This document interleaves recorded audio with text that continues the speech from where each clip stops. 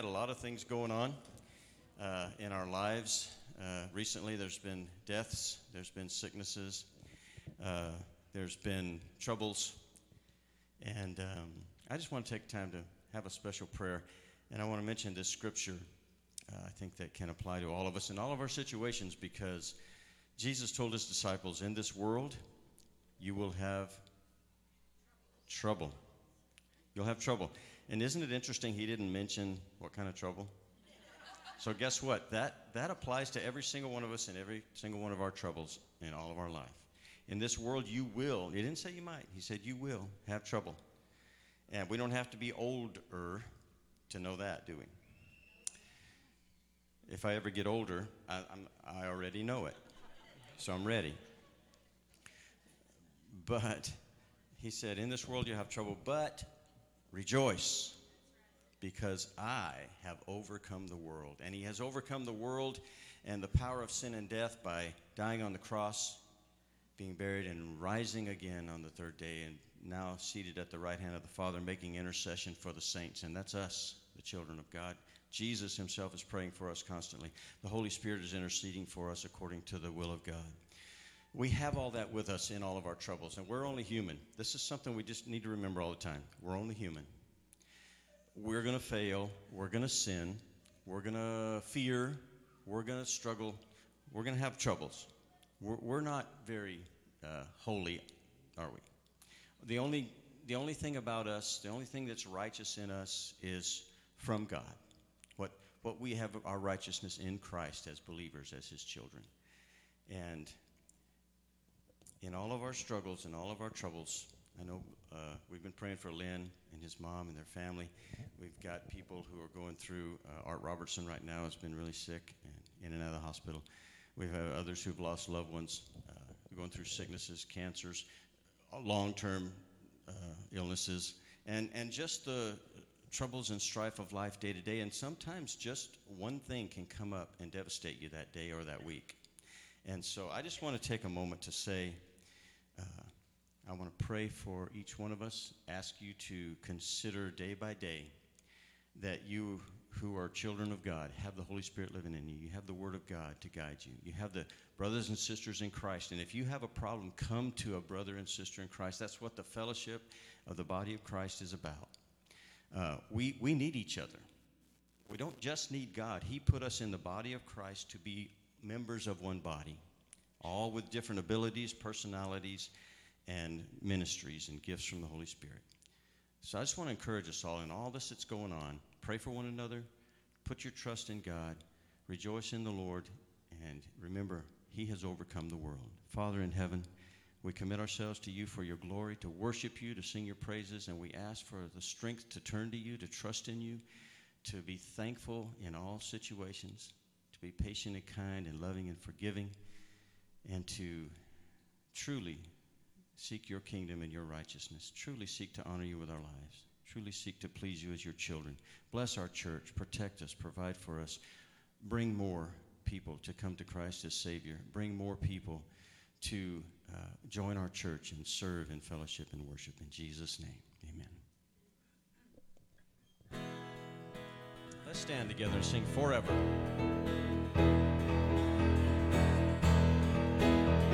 Give thanks to the Lord, our God and King. His love endures forever. For he is good, he is above all things. His love endures forever. Sing praise, sing praise. The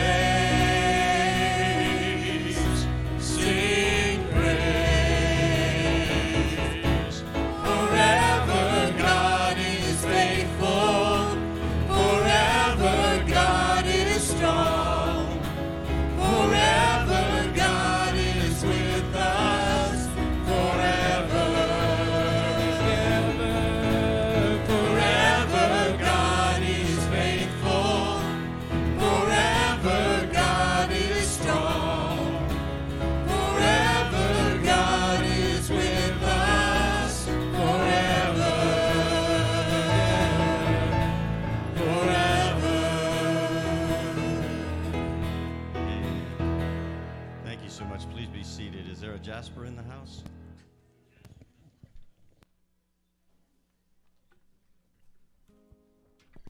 Good morning, everyone. Just a quick announcement. This coming May 28th, Homeless Ministry. If you are interested to volunteer, just approach Larry McFarland for more information. And this coming May 30, parents sign up this coming Memorial Day at Baker's Residence, 9 a.m. to 1 p.m. If you need more information, you can just approach Ms. Linda Baker for more info. And to those who are watching online, once again, we have 2 additional rooms for smaller setting where you could watch on TV live, and Mass is required in room 108.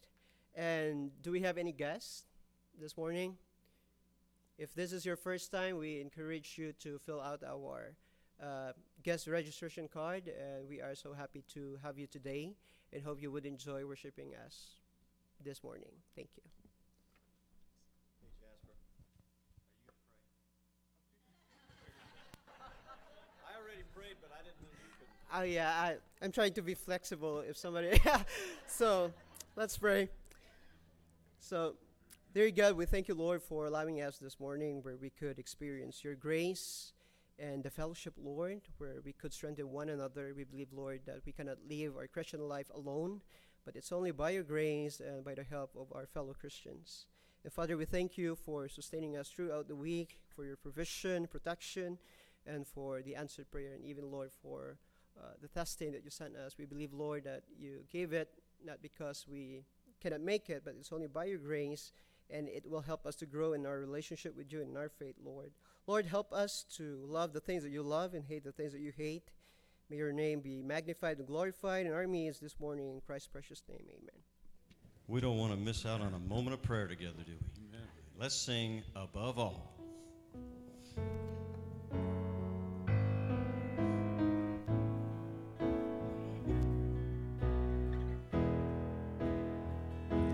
Above all powers, above all peace, above all nature and all created things, above all wisdom and all the ways of man, you were here before the world began. Above all kingdoms, above all thrones, above all wonders the world has ever known, above all wealth and treasures of the earth, there's no way to measure what you're worth.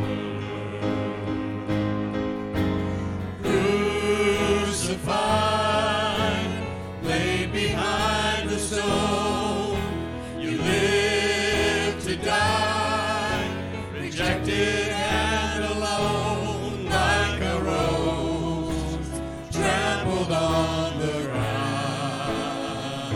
You took the fall and thought of me above all. Above all powers, above all kings, above all nature and all created things, above all wisdom and all the ways of man, you were here before the world began. Above all kingdoms, above all thrones, above all wonders the world has ever known, above all wealth and treasures of the earth, there's no way to measure what you're worth. Crucified, laid behind the stone, you lived to die, rejected and alone, the ground. You took the fall and thought of me above all. Amen.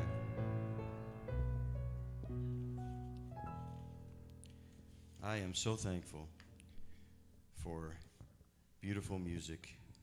God created music, gave us music as a gift so that we could give it back to Him in worship. And there's 10,000 reasons why we should bless the Lord. Probably more, but I don't write the songs, I just read them. Bless the Lord, O my soul.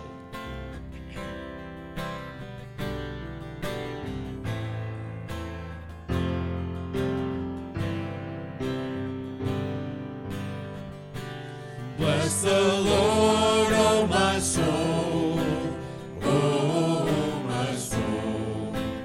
Worship His holy name.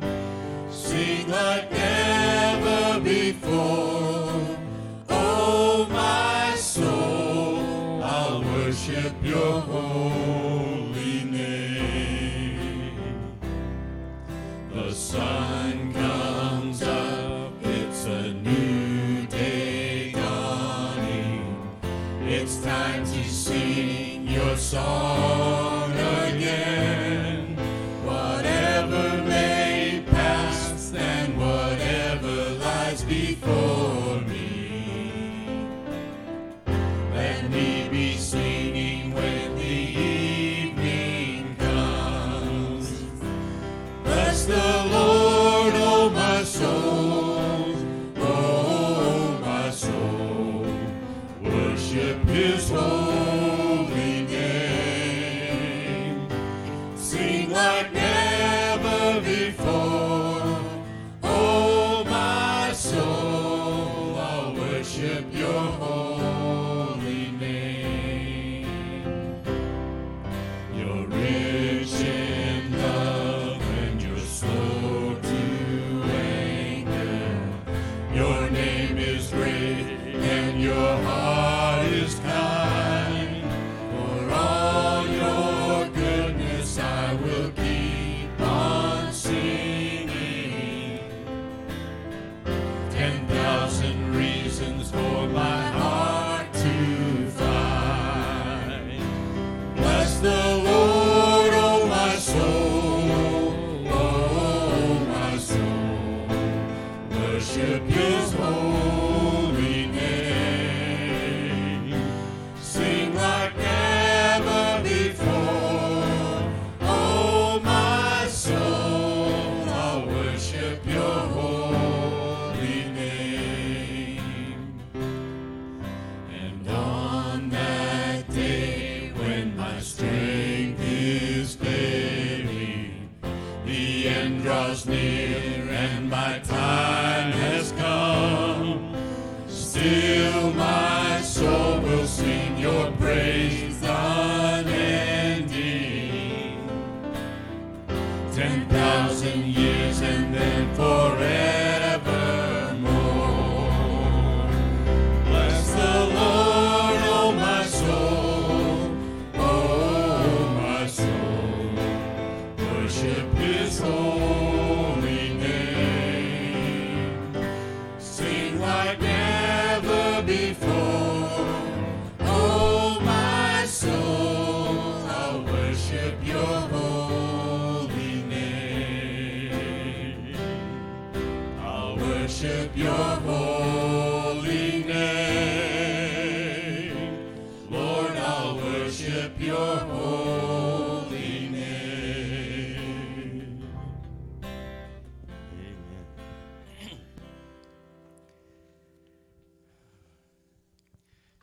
If you'll let us, we're going to sing a special song for you today. This song is called Nobody Loves Me Like You, and guess who it's talking about? Jesus. Amen.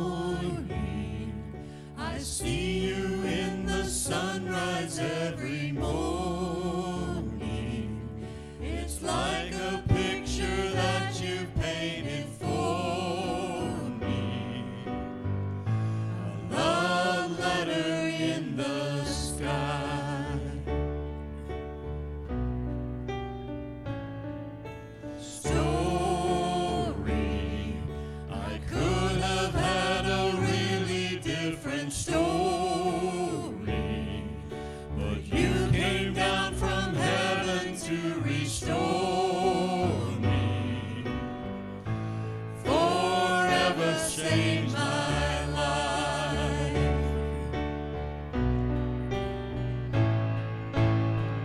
Nobody loves me like you love me, Jesus.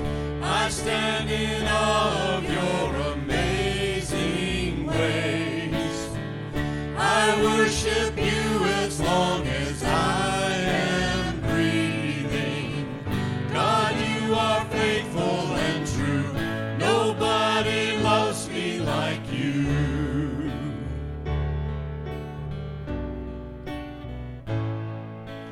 Mountains, you're breaking down the weight of all my mountains. Even when it feels like I'm surrounded, you never leave my side. Oh, nobody loves me like you love me, Jesus. I stand in awe of your amazing ways.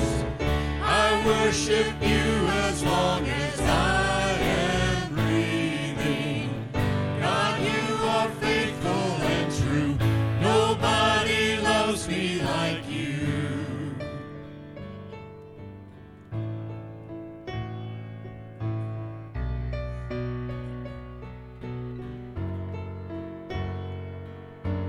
Oh, what a song to sing. Oh, what a song to sing.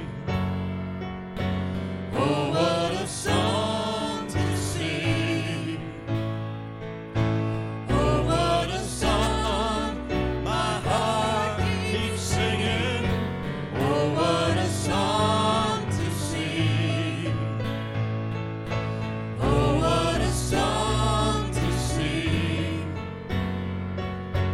Oh, what a song to sing. Jesus, you love me, and I love you, God. Nobody loves me like you love me, Jesus. I stand in awe of your amazing ways. I worship you as long as I am breathing. God, I will worship you, forever worship you. Nobody loves me like you love me, Jesus. I stand in awe of your amazing ways. I worship you as long as I am breathing. God, you are faithful and true. Nobody loves me like you. Like you love me, Jesus. I stand in awe of your amazing ways. I worship you as long as I am breathing. God, you are faithful and true. Nobody loves me like you.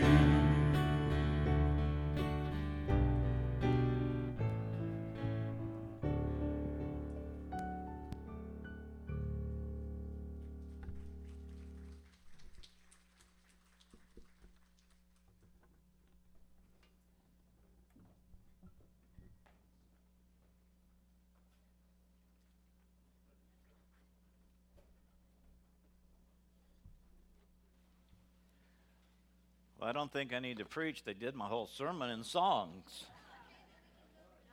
Good morning, Tucson Mountain. Don't you love it when a plan comes together? Man, every time I think I've got something a little different, and their music just fits right in.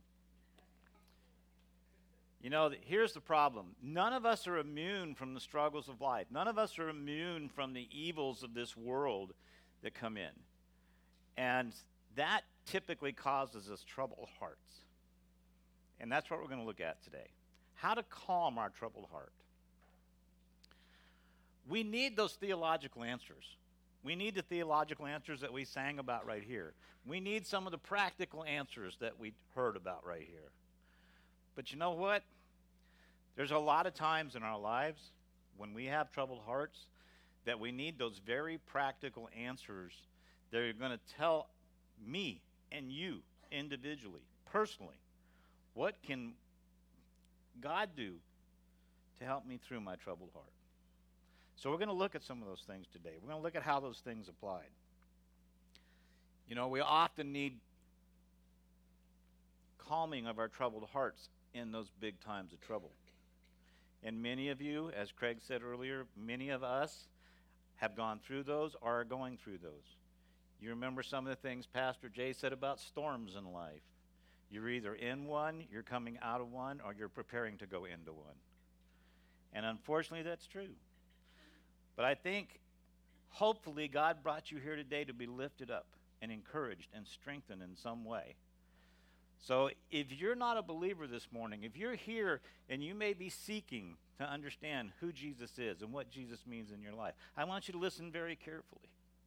But for those who profess to be believers, and you know in your heart of hearts that you are a child of God, I want you to listen very carefully, because it's a good reminder for us. Exactly the songs that we're saying this morning, all those things, how it all ties together. We start out in John 14. We're going to be looking at the whole chapter. John 14:1 says, "Do not let your hearts be troubled. Trust in God, trust also in me." Now listen, that's a great start, because that word troubled from the Greek, it gives us the visual image of a really stormy sea. And I don't know about you guys, but I've watched some of these movies with these stormy seas. I wouldn't want to be out there. No way. Have you ever thought and felt in your heart that there's a storm coming? You know there's a storm coming, and you talk to it, you talk about it, you think about it, you pray about it, but yet that storm still keeps coming. And then when it hits, it keeps going. It doesn't seem to let up. Jesus said to his disciples, because he understood that with his disciples, just like with us, the storms in life, those troubles in our heart, those storms directly affect our hearts. So he tells them, don't let your hearts be troubled. Trust in God, trust also in me. He's telling them this several times, over and over again, but he tells them this one more time. Why is it that we often have troubled hearts? You know, I thought about this. The disciples had some problems, right? They had some personal problems. One of the first things that happens a lot of times when we have a troubled heart is because of our personal failures. Our personal failures. I want you to think about this. Peter comes along, and Jesus is trying to explain to him, and Peter says, "I'll die with you." And Jesus says, "No, you won't." Jesus says, "Before the rooster crows, you are going to deny me 3 times, Peter." And at the same breath, he's trying to tell the disciples and trying to explain to them that, you know, somebody sitting here with us right now, eating with us, breaking bread, is going to betray me. They had personal failures in their life that caused him troubled hearts. But a second thing is, there was also troubled hearts because of the confusion about the circumstances. Confusion about the circumstances. Now, I want you to think about this. They knew, without a shadow of a doubt, that the Jews were trying to kill Jesus. He told them, they'd seen it, they understood it. But there were some other confusing issues that were happening. They didn't understand what was going to happen with the Roman government. They knew that Jesus had told them, I'm going to be taken, I'm going to be put on trial. And they didn't understand how all that was going to unfold. So they were worried. They thought, remember what these guys thought? They thought they were going to get to go with Jesus. They were going to march into Jerusalem, and they were going to go to the throne room, and he was going to be king, and they were going to rule, and they were going to be his right-hand men. And he tells them, I'm going away. And their immediate thought is, well, now you're leaving us? We're going to be left? And we're not going to be your right-hand men? Wow. They didn't understand. They had troubled hearts. Listen, God has a different plan for us. He has a better plan for us, and he has a better purpose in life for us. He tells us that over and over again. Jesus begins to share with them some basic truths, and he shares with us today some of those same basic truths in these same exact passages. Some people, when they face trouble and troubled hearts, they're rock solid. Other people turn to jello. It's a truism. But what's the real difference? The real difference is in either trusting or not trusting what Jesus really says. So as we go through this, I want you guys to really think about this. Trust in God and trust also in me. Do not let your hearts be troubled. He tells us that. When our hearts are in turmoil inside, there's usually a storm raging outside. What's your strategy to deal with your troubled heart? Let's think about this for just a second. Do you ignore it? Do you pray maybe it'll just go away? Do you think, you know what? I'll hide from it. I'll escape from it. I'll use alcohol. I'll use drugs. I'll use illicit sex. I'll use anything I can just to escape from it for a little while. So I don't think about it. Maybe it's watching television. Maybe it's playing video games. Maybe it's something else, but you're going to hide from it for as long as you can. How do you deal with it? Are those things really our best strategy? Is that the best we have? Jesus says, I've got a different strategy for you. I have a better strategy for you. Jesus says, I've got a whole new strategy for you. Listen, John 14 could be the new manual for stress management if the world would apply it. It could be the manual for stress management if we would simply apply it. Let's think about this. I want you to really realize in chapter 14, the single word will appears 27 times in that one chapter. He's either saying, I will or you will. But the word will is there 27 times. He says either I will do this or you will do this. And he brings it to us over and over again. You know, it's interesting to me that Jesus didn't say, I condemn your troubled heart. You have a problem. You shouldn't have a troubled heart. He never says that. In fact, if you go back one chapter, in chapter 13, he said even he had a troubled heart. He said, my heart's troubled because somebody's going to betray me. And yet, he doesn't judge us and he doesn't condemn us for having a troubled heart. He gives us a way not to have a troubled heart. And he brings that full circle. He doesn't say it's a sin to have a troubled heart. But it could be a sin if we allow that troubled heart to bother us and be a burden to us day by day and week by week and month by month. He says, I'm giving you the prescription of how not to have a troubled heart. He said, all you have to do is follow the prescription. He tells us that over and over again. Jesus commands us to face that troubled heart and to move past that troubled heart. He says, stop.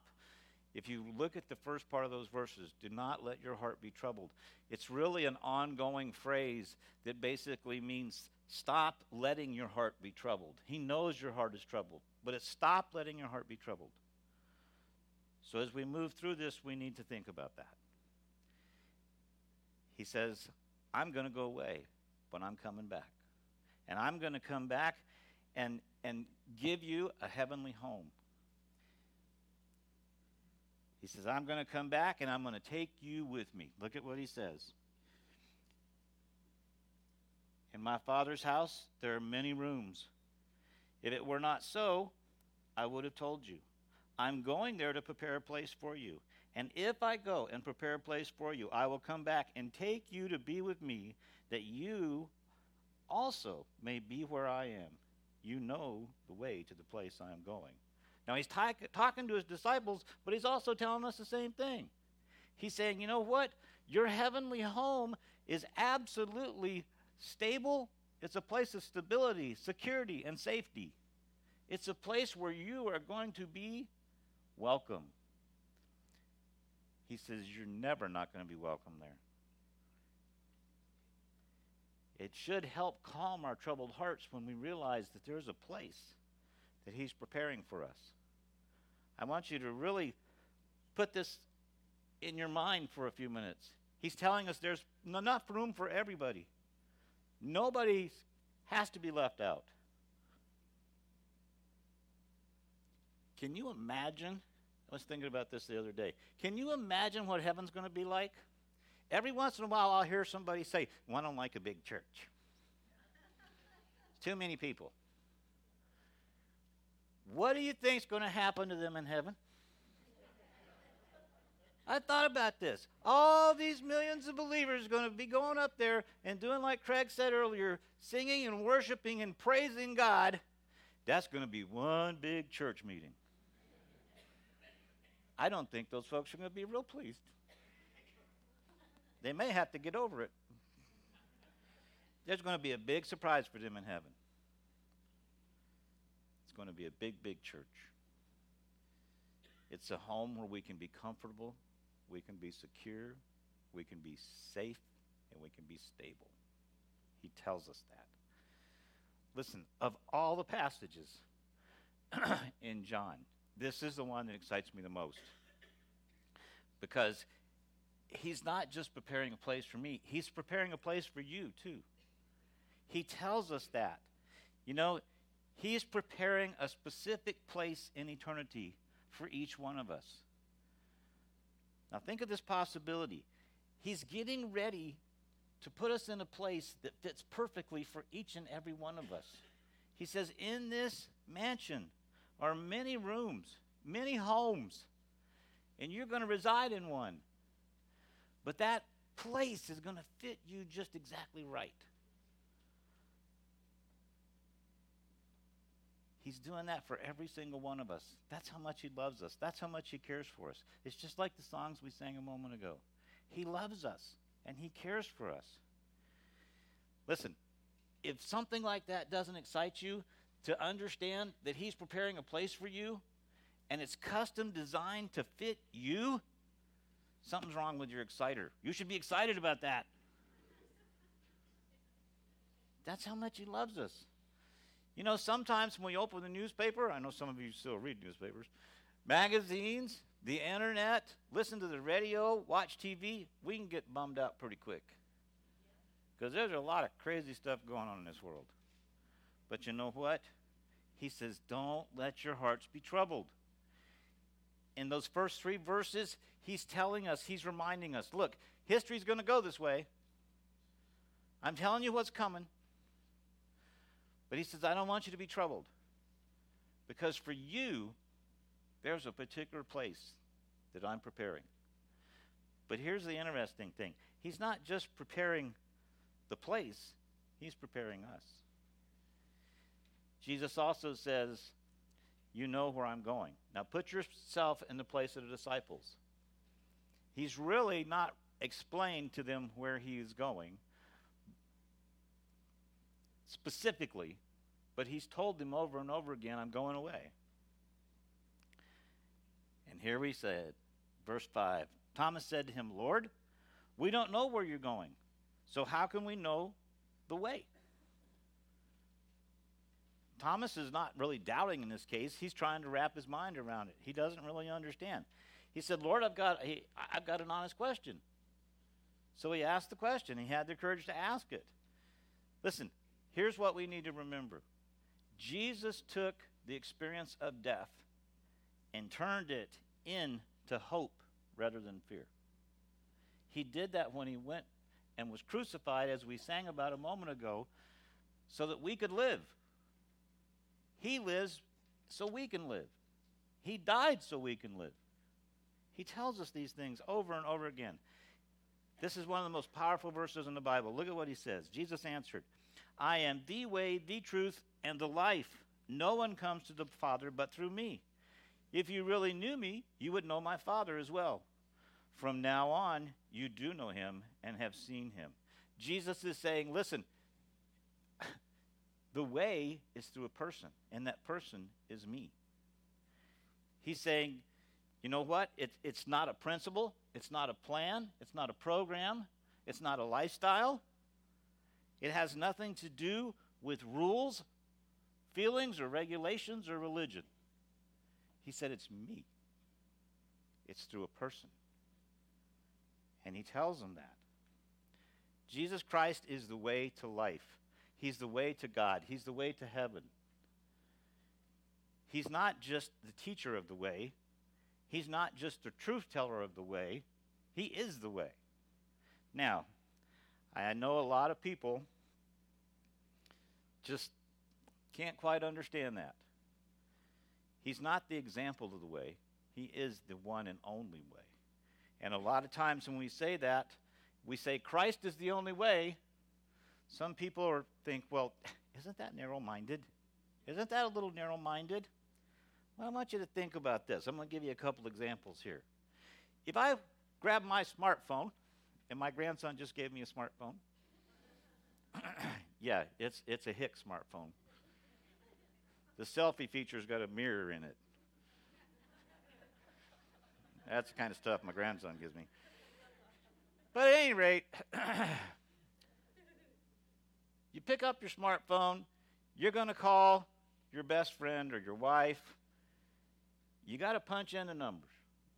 Now, some of those numbers are on auto dial. I understand that. But you know what? It's got to be the same numbers. It's got to be the same numbers in the correct sequence each and every time if you want to reach that particular individual. Doesn't that seem a little narrow-minded to you? I think the phone company's got some kind of conspiracy going on. What about the highway system? You ever think about that? You want to go from point A to point B on the highway? You go out here, you pull out to the left, you put it in reverse, and you're going to back up and go there. No, you're not going to get very far. You might get a ticket. You could get an accident. You could really hurt somebody. There's a right way and there's a correct way to do things, but there's only one way to get to God in heaven. That's what Jesus is saying. He's saying, I am the way, I am the truth, I am the light. He says it over and over again. Listen, he's preparing a heavenly home for us that is so specifically fit to our needs and desires. You know, many people want there to be a bunch of ways to get to heaven, but he says there's not. A lot of times someone will say, but what about all those really good people? What about those good people? Well, there's two ways to look at this. We can either look at it that God looks and measures us on a scale. Now, I want you to think about this for a second. He'll say, okay, we can look at it and say, okay, we'll have a scale 1 to 10. And 10 is you're getting into heaven, and 1 is you're definitely not going. So we start equating in our mind, okay, these people are really good. They got a 9 or 8 or 9 or 10. They're going to heaven. But these people over here, they only got a 2 or a 3. They ain't going. Somebody will come along and say, what about all the people in the middle? That's the problem. What about all the people in the middle? God says, that's not how I look at it. He said, you all start on equal ground. You're all lost. You're all dying. You're all going to be separated from me. But I'm going to send my son. And he's going to give you a way back to me. He's going to give you the opportunity to come back to me if you'll accept him. That's the way back to heaven. He tells us that over and over again. God looks at the world in a different way than we do. Everyone is found, everyone is given the opportunity to go to heaven the same exact way. It's a choice. You have to make it in your mind and you have to make it in your heart. And Jesus tells them that over and over. Listen, I don't know about you guys, but if I had to make it on my own, I wouldn't make it. I need to know for sure I'm going. I want to make sure I'm going to heaven. I want to make sure I have the opportunity to be in that heavenly home. But I don't know that unless there's another way for me to do it other than just being good enough. Because I'm not good enough. None of us are. I need to know for sure. Anyone who desires to find him knows the way. Jesus said so. Look at his answer. I am the way, the truth, and the life. No one comes to the Father but through me. Philip said, Lord, show us the Father, and that will be enough for us. Now, Thomas asked an earnest question, and it's probably one of the best questions asked in history. And Philip thinks, you know what? Thomas asked a question. I'm going to ask a question. Now, with Thomas, it doesn't turn out as well. There's a little bit of a catch here. Thomas asked one of the greatest questions, and Philip asked sort of one of the dumbest. So it gets him in trouble. Look at what he says. Jesus answered, don't you know me, Philip? That had to cut. That had to hurt. Even after I've been among you for such a long time, anyone who has seen me has seen the Father. How can you say, show us the Father? Don't you believe that I am in the Father and the Father is in me? The words I say to you are not just my own. Rather, it is the Father living in me, who is doing his work. Believe me when I say that I am in the Father and the Father is in me, or at least believe on the evidence of the miracles themselves. Do you want to have the hope of heaven? Do you want to have the assurance? Then I'm telling you, you have to get to know Jesus now. What does that mean? The better we get to know Jesus now, the more opportunity we're going to have to draw upon what he's taught us and what we've been learning when the time comes and we have those troubles in our life, those heart troubles that we need to get past. Listen, if you and I get to know Jesus right now, we'll have all his strength, all his power that we just sang about in those songs to draw upon when the time comes and we need to draw upon that strength and power. Jesus said in number 2, you will do even greater things than I have done. Well, when we first read that, we think, how can we do greater things than God has done, than Jesus has done? Verse 12, I tell you the truth. Anyone who has faith in me will do what I have been doing. He will do even greater things than these because I am going to the Father. We look at it and think, how?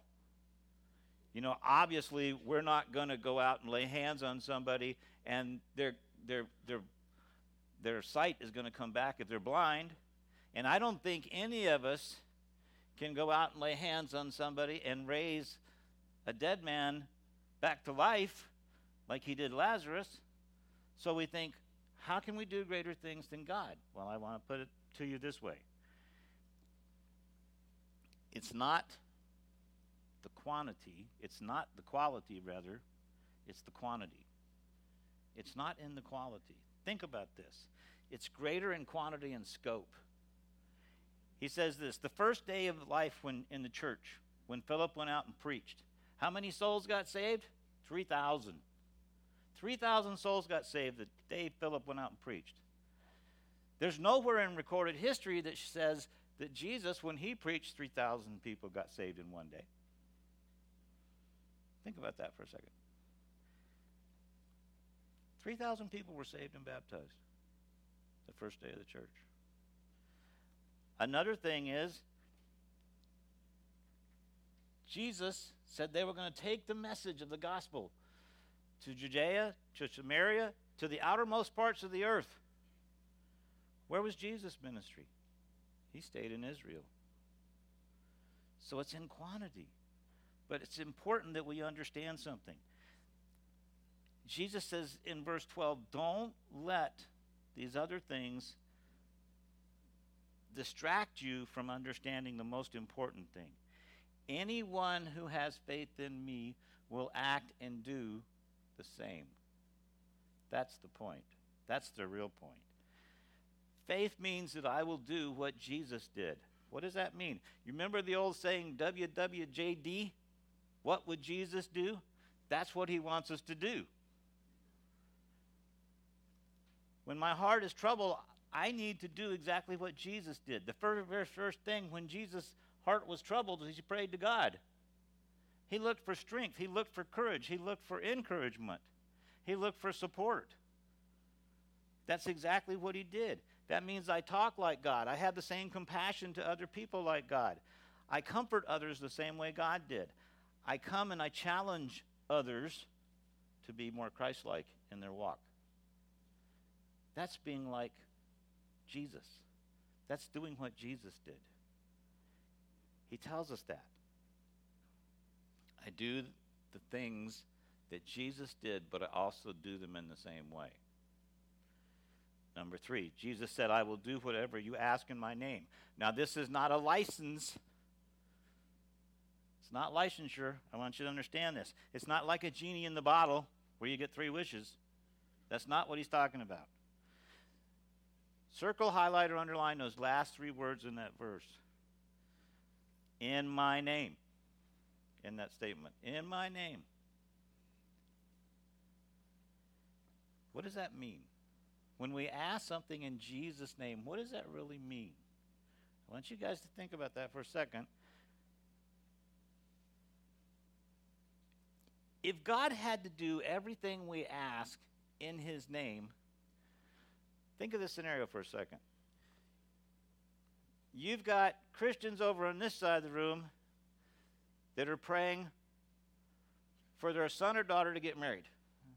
You got Christians on this side of the room that are saying, I don't want my daughter to marry that guy. So this side's praying against this side, and this side's praying against this side. See, God doesn't work that way. It's in Jesus' name. What does that mean? That means that when we ask in Jesus' name, we're talking to God, we're talking like God, but it really means that I'm free to ask God. I'm free to ask God. I'm not afraid to ask God. It means that I'm asking God and I want his will, and I'm relinquishing my will so that his will can be done. That's really what it means. Think about that. He's got to teach us some things along the way, but I'm free to talk to God, and I'm depending on God for his power, his strength, his understanding, and his wisdom, not my wisdom, his wisdom to do what I know he needs to do. And I want these things only if it fits in God's plan and purpose for my life. That's what it means to pray in Jesus' name. Only if it reflects the character of God. Because we need to reflect the character of God. That's what the world is looking for. Yeah, they're looking for chinks in our armor. We talked a little bit about that yesterday at the men's prayer breakfast. But you know what? God wants us to reflect his character everywhere we go. In everything we say, everything we do, he wants us to reflect his character. Verse 13 and 14. I will do whatever you ask in my name. Now, underline this. So that the Son may bring glory to the Father. That's the reason. So that the Son may bring glory to the Father. You may ask for anything in my name, and I will do it. You know, sometimes the sad fact is we pray in our name and not Jesus' name. What I mean by that? We pray for our plan and our purpose rather than God's plan and purpose. That's problematic. You know, a lot of times we pray in our name because we don't feel like we have the freedom or the assurance to pray in his name. The flip side of that coin is a lot of times we don't pray in his name because we're scared to death of what he's going to tell us to do. And we come across with the mindset and the attitude, I don't know if I want to do that or not. But he says, if you're going to pray in my name, there's a next thing that's going to take place. Verse 15, if you love me, you will obey what I command. Jesus said, you will obey me. You will obey me. Listen, when my heart's troubled, that's usually the last thing on my list, is to be obedient to God.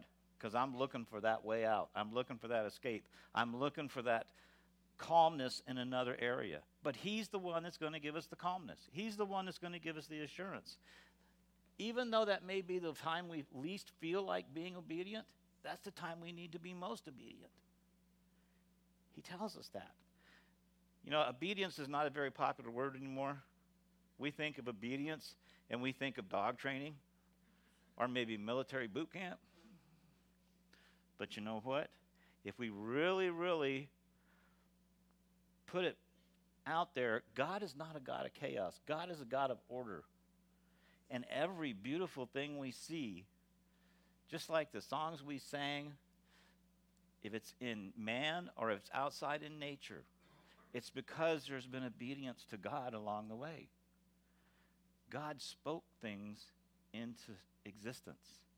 He showed us that all these things were obedient to him, and because of that, we have what we have today. We have the beauty and the knowledge and the understanding because people were obedient. It's when they're disobedient that things fall into disarray. He tells us that. There's nothing that brings him more joy than our obedience. Number 5, Jesus says, I'm going to send the Holy Spirit. The Greek word for the Holy Spirit is comforter. And in comforter, the word is paraclete. And that it gives you the visual picture of somebody coming alongside and helping hold you up and strengthening you and encouraging you. And he does that. The Holy Spirit does that for us. You know, you may be in desperate need of something. And someone comes along and they meet that need. They're being a comforter. The Amplified Bible translates a lot of different meanings. It calls it the helper, an intercessor, an advocate, a strengthener. Jesus saying this in verse 17. The world cannot accept him. Isn't that interesting? The world cannot accept him. I thought about that a lot when I read that. Because it neither sees him nor knows him, but you know him. As believers, we know him, for he lives with you and will be in you. The Holy Spirit is like a personal spiritual trainer. He is our support. He actually comes into our life and is that spiritual trainer to help us, to physically move us and encourage us and strengthen us. You know, a lot of times I've heard a lot of guys talk about, well, I'm in training to do this or I'm in training to do that. The only thing I'm in training to do is just stay going. But you know what? I appreciate that because when somebody's in training for something, that takes discipline. But isn't it a lot easier, even if you're trying to discipline yourself to do something, to have somebody come along and work alongside of you? Wouldn't life be much easier if we'd allow that trainer to come alongside of us and tell us what to do or how to do it in a better way? That's what the Holy Spirit does for us. Things like when you're trying to pray, the Holy Spirit comes along and says, you know what, I'll help you. Or when you don't know how to pray, the Holy Spirit will do that for us. But we have to lean on him. When you get to the end of a situation and trouble in your life, a troubled heart, and you feel like you just can't take one more spiritual step, the Holy Spirit will come along and say, you know what? I'm here. Lean on me. I'll help you.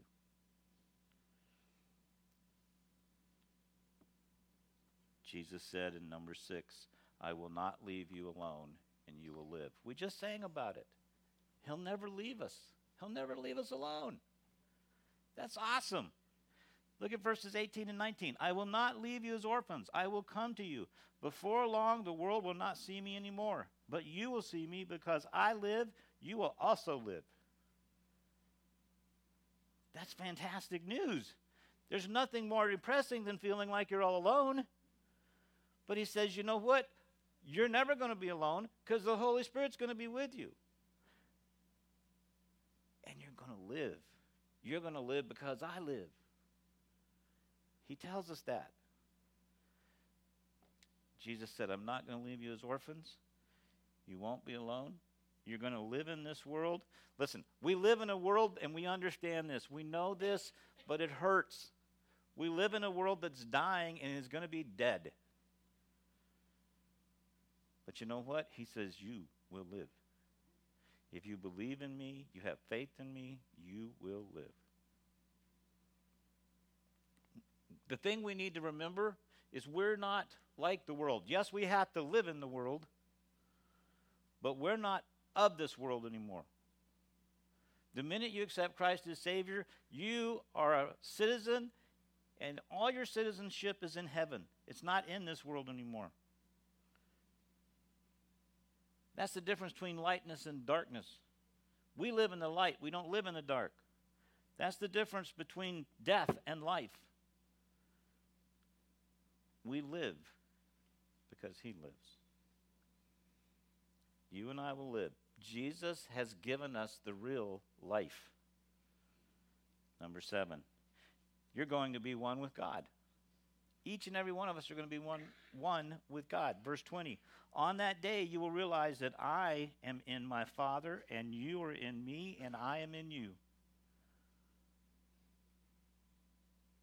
What's he saying? He's saying, remember your true identity. Remember who you really are. Remember whose you really are. He says the world is going to tell you a lot of stuff. Don't believe it. He says, remember who you belong to. You are a child of God. Our identity is now tied to Christ as a believer. My identity is not in my job. My identity is not in a trophy I got sitting on a shelf. My identity is not in a past life. My identity is right here, right now, with God. Every single believer's identity is with God. As precious as families are, and I don't want to hurt anybody's feelings, your identity is not even in your family. Your identity is with Jesus Christ. Number 8, Jesus says, another thing I'm going to leave you and bequeath you is I will love you. Oh, what a song. Thank you, praise and worship team, for that song. That fit right in. Jesus says, I love you. Listen, it's a simple truth and a fact, and I need to hear it 100 times a day. So do you. You may not think you do, but we do. We need to know that Jesus loves us. We need to know that he cares for us. We need to know that he watches over us and protects us. Jesus loves me. Verse 21, whoever has my commands and obeys them, he is the one who loves me. Now watch this. He who loves me will be loved by my Father, and I too will love him and show myself to him. There's not one moment in our life, not one moment in your life, when you're not loved by the most significant and important and powerful person in the universe. Now, unbeliever, if you're sitting there and you think, well, he must not love me, that's not true. He does love you because you're here for a reason this morning. You're here listening to this, and he wants you to listen to this. And if you're watching on camera or TV or DVD or whatever, or if you're listening to it on audio, you're listening and watching for a reason. He wants you to understand this. The creator of all the universe, that spoke things into existence, loves us. Isn't that awesome? Number 9. Listen, he says when your heart's really troubled and you're really bothered by the things that are going on, maybe you're in the midst of a personal storm, he says this. He would make us his dwelling place, and the Holy Spirit will remind us of everything he has said. He will make us his dwelling place. Something interesting about verse 23. If anyone loves me, he will obey my teaching. My Father will love him, and we will come to him and make our home with him. The word home here is the exact same word that he used when he described heaven and the places that those dwelling places that he's preparing for us. And I want you to understand something. He's not just preparing a place for us, he's preparing us for the place he's taking us. He's transforming our character bits by bit each and every day. He's preparing us. He's not just building a place for us to go, he's building us to go there. And it's important we understand that. We need to be ready for that heavenly home. Now listen, I don't understand if it's the place he's building is the physical sense, or if it's my heart and my mind and my soul. I know he's preparing all those things, but I like to think that it's based on our desire, our aspirations of what heaven is like. I think he's going to make all that fit perfectly together so that it's heaven for each and every one of us. It's incredible that God lives in our lives. Look at what he says in 24 and 26. He who does not love me does not obey my teaching. These words you hear are not my own. They belong to the Father who sent me. All this I have spoken while still with you. But the Counselor, the Holy Spirit, whom the Father will send in my name, will teach you all things and will remind you of everything I have said to you. That's the absolute difference between somebody who loves him and somebody who doesn't love him. Listen, we often think, how can I respond to Jesus who's done so much for me? What can I do? One simple word: obey. Be obedient. He tells the Israelites, he said, I don't want your sacrifices anymore. I want your obedience. Pure, plain, simple. He asks the same of us. Now, he will not make us obey. He gives us a free will. But that's what he desires. He desires of obedience. Listen, we need to make that commitment. We need to make that full commitment to him in our life, to love him with all our mind, body, spirit, and soul. He tells us that. When we do that, he won't let us down. He sends the Holy Spirit to comfort us. He gives us the opportunity. He provides that Spirit in our hearts to live within us and to help us when we have those troubled hearts. You ever wondered how John remembered all those things for all those years that happened in the upper room? He just told us. The Holy Spirit reminded him. It's the same way with us. You're talking to somebody, and maybe you're witnessing to somebody, and all of a sudden a scripture pops into your head, and you remember something. That's the Holy Spirit prompting you to tell that person what you just remembered. He's guiding us. He'll be with us throughout all the days of our life. Number 10. Jesus said, I will leave you with peace and the promise of my presence and an ongoing purpose in life. An ongoing purpose in life. He says in verse 27, peace I leave with you, my peace I give you. I do not give to you as the world gives. Do not let your hearts be troubled, and do not be afraid. Listen, fear is a powerful motivator. If somebody's shooting bullets at you, you need to be fearful and get out of the way. But fear can also move us to a point where we get into the fight or flight or freeze situation. We either need to fight or we need to flee, but we don't need to freeze. Jesus says, I don't give you peace as the world gives you peace. I give you a different kind of peace. And he says he gives us that kind of peace because he loves us. And he loves us so dearly that he's preparing this place for us to go. And he's preparing us to go there. Peculiar thing about a troubled heart for me, I don't know how it is with you, but a lot of times when I get a troubled heart, it's not the big things. It's the little things that stick with me the longest. It's the small things that rub me the wrong way. And that starts to make my heart troubled. We need to remember we're never alone. God is always with us. The truth is, God knows about all those little things that trouble us. But he leaves us with this thought. He says, remember the promises.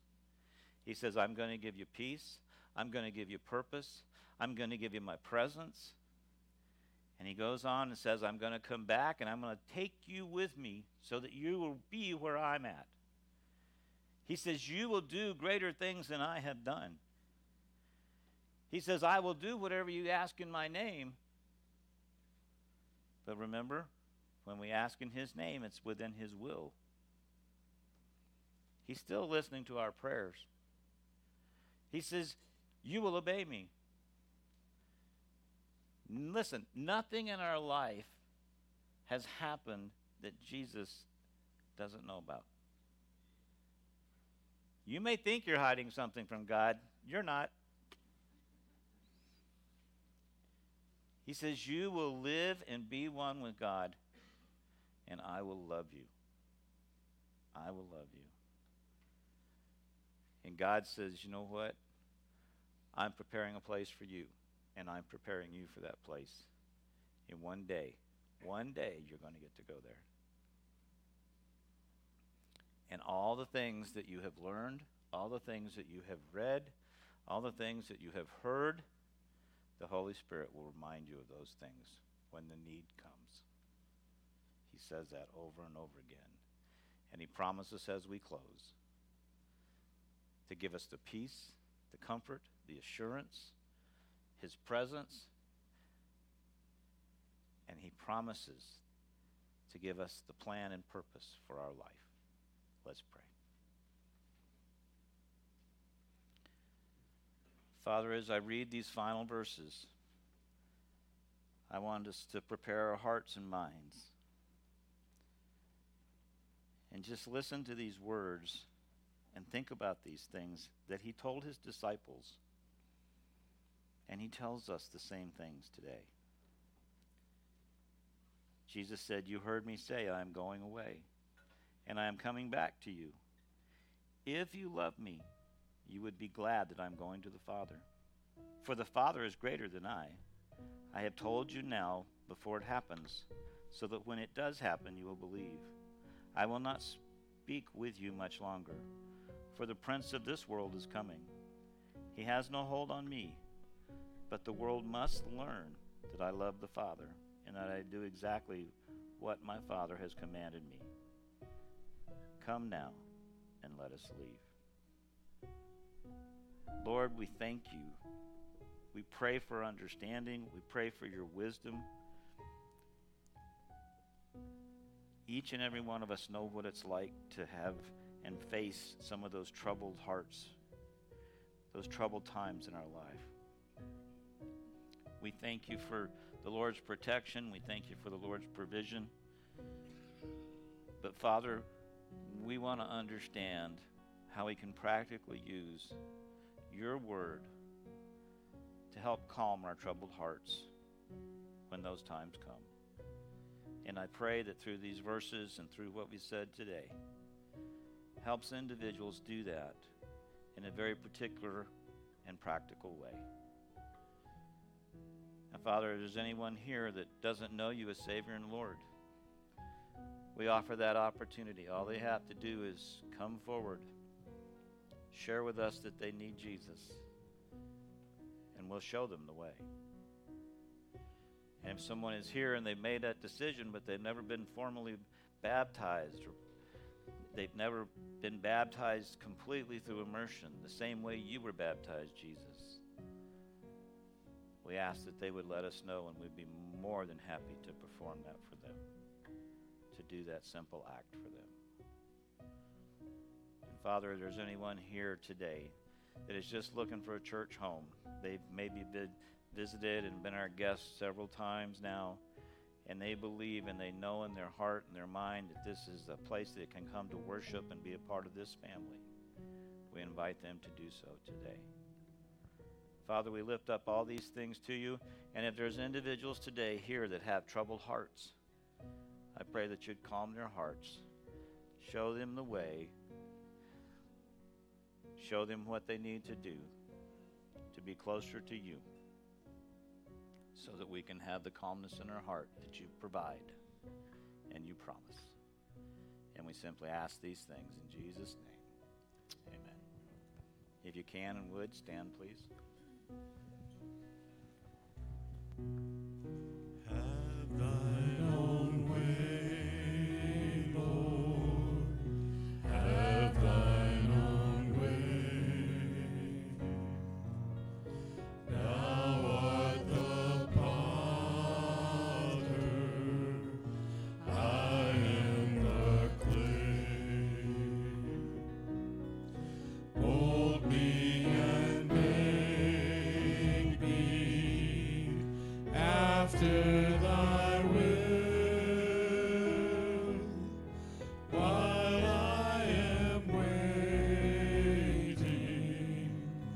yielded and still. Have thine own way, Lord, have thine own way. Search me and try me, Master, today. Whiter than snow, Lord, wash me just now, as in thy presence humbly I bow.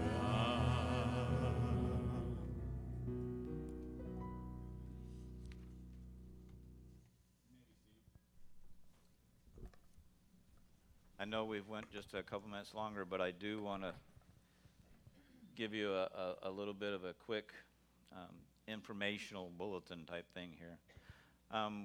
We are in need of some new, not necessarily new, but we need some positions filled. The leadership enlistment team has went out and contacted many of our teachers and leaders and other folks that work behind the scenes in volunteer areas, and there's some areas that still have openings. A couple of these areas right now, one is the kitchen. I know a lot of you want the kitchen open. You want to have food and things like that. But unfortunately, during the pandemic time and up till now, a lot of the kitchen guidelines have changed. There must be a person in charge, or a kitchen manager, if you would. That position must be filled. Someone must be willing to do that. We'll pay for the training. We'll make sure that you get trained, all that. And we have to have certified food handlers. They have to go to classes. We need folks to do that before we can reopen the kitchen. I mean, there are some things that are holding us back, but we need individuals to do that. And I told you initially on, when all this first started, that if we didn't have leaders and we didn't have workers, we were not going to do those ministries. Another thing is we only have about 5 or 6 people that are willing, I know that are willing to help with Vacation Bible School. I know that many of you would like to do Vacation Bible School. I know some of your vacations are not lining up with the dates we've talked about. But you know what? We can't do Vacation Bible School without workers. There's not any women's ministry leaders for the women's ministry. Okay? Leadership Enlistment has talked about all these things. All these things can come to fruition, but we need workers. Okay? So I want you to understand that. And I'm not nudging you. I'm not trying to guilt you into anything. I'm just letting you know. Some of these particular things can't take place without the personnel behind the scenes and in front of the scenes to make those things happen. All right? Okay. So just pray about it. If you're willing to help and you have the capability of helping, just call the church office and let us know, and we'll have one of the Leadership Enlistment Team personnel contact you. All right? All right. Thank you for coming today. I pray that you will have a great afternoon and enjoy your time and fellowship together. And let's sing our last song. What is it? All right, the family of God. Just all right. We're going to sing the chorus.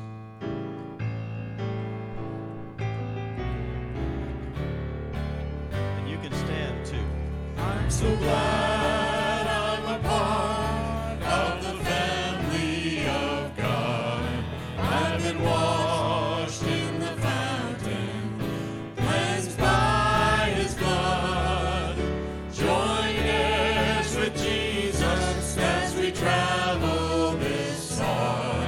For I'm part of the family of God. Amen. God bless you. Have a great week.